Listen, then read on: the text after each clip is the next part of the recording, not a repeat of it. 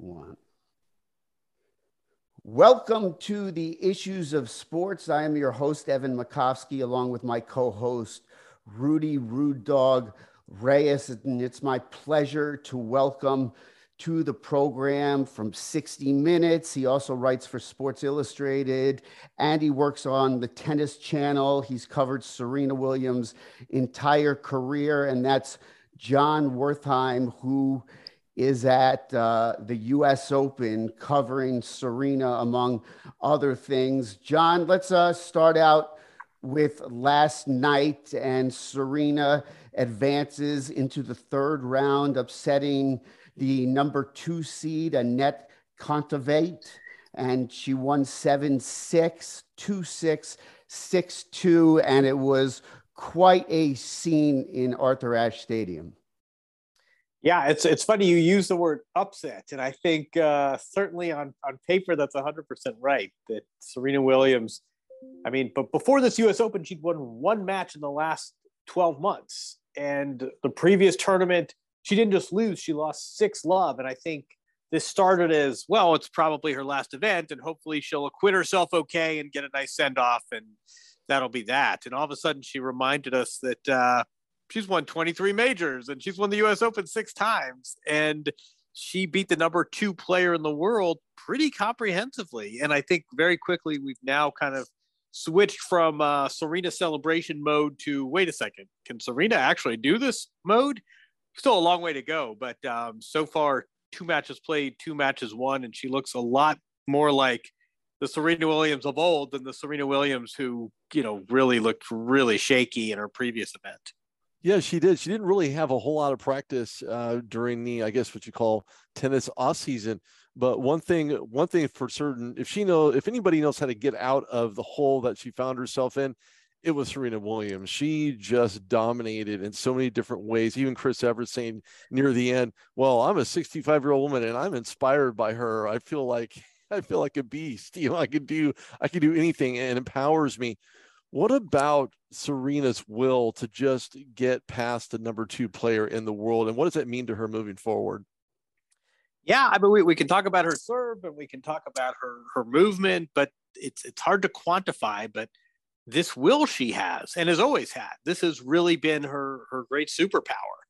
And that's as much as anything what carried her through last night. And again, she won her first match, and I think there was almost a sigh of relief that it would have been really disappointing to see this towering player at this big event, biggest tennis stadium in the world, her home major, celebrities in the crowd. It would have been really disappointing if she had just looked like she had no business being out there. And once she won that match, she said it herself. She said, "Look, for since I won the U.S. Open, which was in 1999, there's been a target on my back. Now I'm the underdog. I've never had this feeling since I was a teenager. I can kind of swing away." And you try not to, we try to sort of balance optimism with realism, and there's still a long way to go. She's still 15, sometimes 20 years older than some of the opponents she's going to face. But the women's draw is wide open. None of her opponents have ever had this feeling of walking into a stadium and knowing that there are no home games and road games in tennis. It's a very strange and unique feeling for these opponents to have a complete stadium rooting for the other player. There are a lot of variables that are working in her favor right now. You mentioned that she kind of looks like the old Serena Williams. I don't know if it was Pam Shriver or somebody on TV last night said that the rest of the way, the field better than we do, the rest of the way, she should be favored in every match she plays. Again, this is somebody who is a few days from turning 41 and is nowhere near the top 100 in the rankings, but she is Serena Williams. And again, I think the idea of walking into a tennis stadium for one of these opponents, here your opponent last night, she's number 2 in the world. She's from Estonia. She'd never been beyond the quarterfinals of a major. It must have just been such a jarring experience to walk out, and there's Spike Lee and there's Tiger Woods and there are 23,000 people that want her to lose. That's a big deal. And that's a big factor. That's a big advantage to Serena Williams. If she played the number 1 player in the world, Iga Swiatek, who's half her age, she won the French Open. She at one point this season went on a 37 match winning streak. I'm not sure Serena is the favorite in that match, but the draw has certainly opened up for her. And it's funny, she's playing doubles with Venus, and everybody sort of said, well, it's nice. The sisters are playing together. It's probably the last time. And now the conversation is, wait a second, is it really so wise for her to be playing doubles? She might be tired. It might be a late night. It's the whole conversation has changed from this Serena celebration to, wait a second, she could be playing for the trophy a week from Saturday. Yeah, she plays doubles tonight with her sister Venus, and then she plays tomorrow night. Do you think that, you know, that there can be, though, like a circling of the wagons, like in 1991 with Jimmy Connors, you know, when he's screaming, I'm 40, this is what they came for, and he made it to the semifinals. Could she, though, in your mind, does she have a shot to win it? I feel like she does, but I don't certainly keep an eye on the field like you do.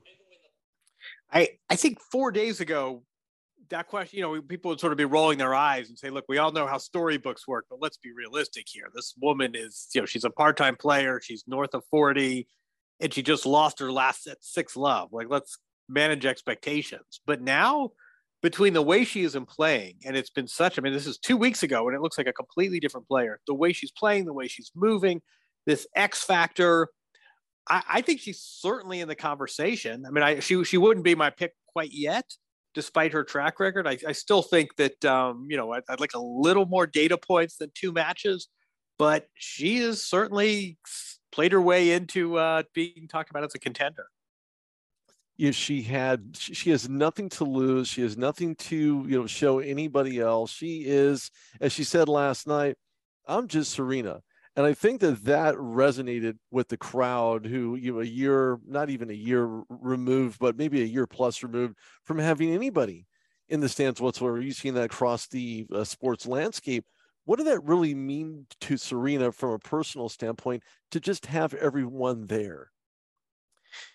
Yeah, I mean, she's always done well with crowds, and I think it really helped her that on Monday night she played. You know, she had the ceremony. Gayle King came out. They had a video montage, and I think the fact that she got through that match and then said, "Boy, I don't have to go through that again." So all the anxiety that she was feeling that comes with this retirement and these pronouncements and this sort of Q&A after the match, that was all done with, and she could just focus on the tennis.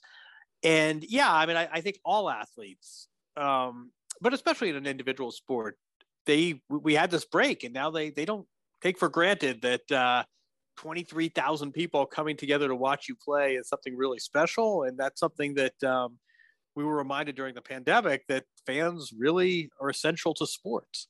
Because you're tight for time, I'm going to paste together 2 different questions. Question 1 of the 2 is, her sister Venus, who's a year older, said she's not retiring. They're playing doubles tonight, but what is going to happen? What's your understanding? Maybe you don't know. Maybe Venus doesn't know. Going forward with Venus Williams, and then flipping to the men's draw. We know what happened. Novak Djokovic, not vaccinated. He couldn't play in Australia. He did win Wimbledon. He couldn't play in the US Open because he's not vaccinated. How does that rule sit? I guess it's, you know, it's country by country. And now you have Daniil Medvedev, who won in straight sets last night, who couldn't play Wimbledon because he was banned because he was Russian. So if you could start with Venus and then go over to the men's side. Sure. I mean, I think Venus's last major came in 2008. So we're more than 14 years since the last time Venus won a big tournament. And yet she's out there. She finds fulfillment. She's 42 years old. I think some of this is probably strategic. Maybe she doesn't want to retire at the exact same event as her sister. But, you know, I think Venus is the older sister, and she's continuing to play.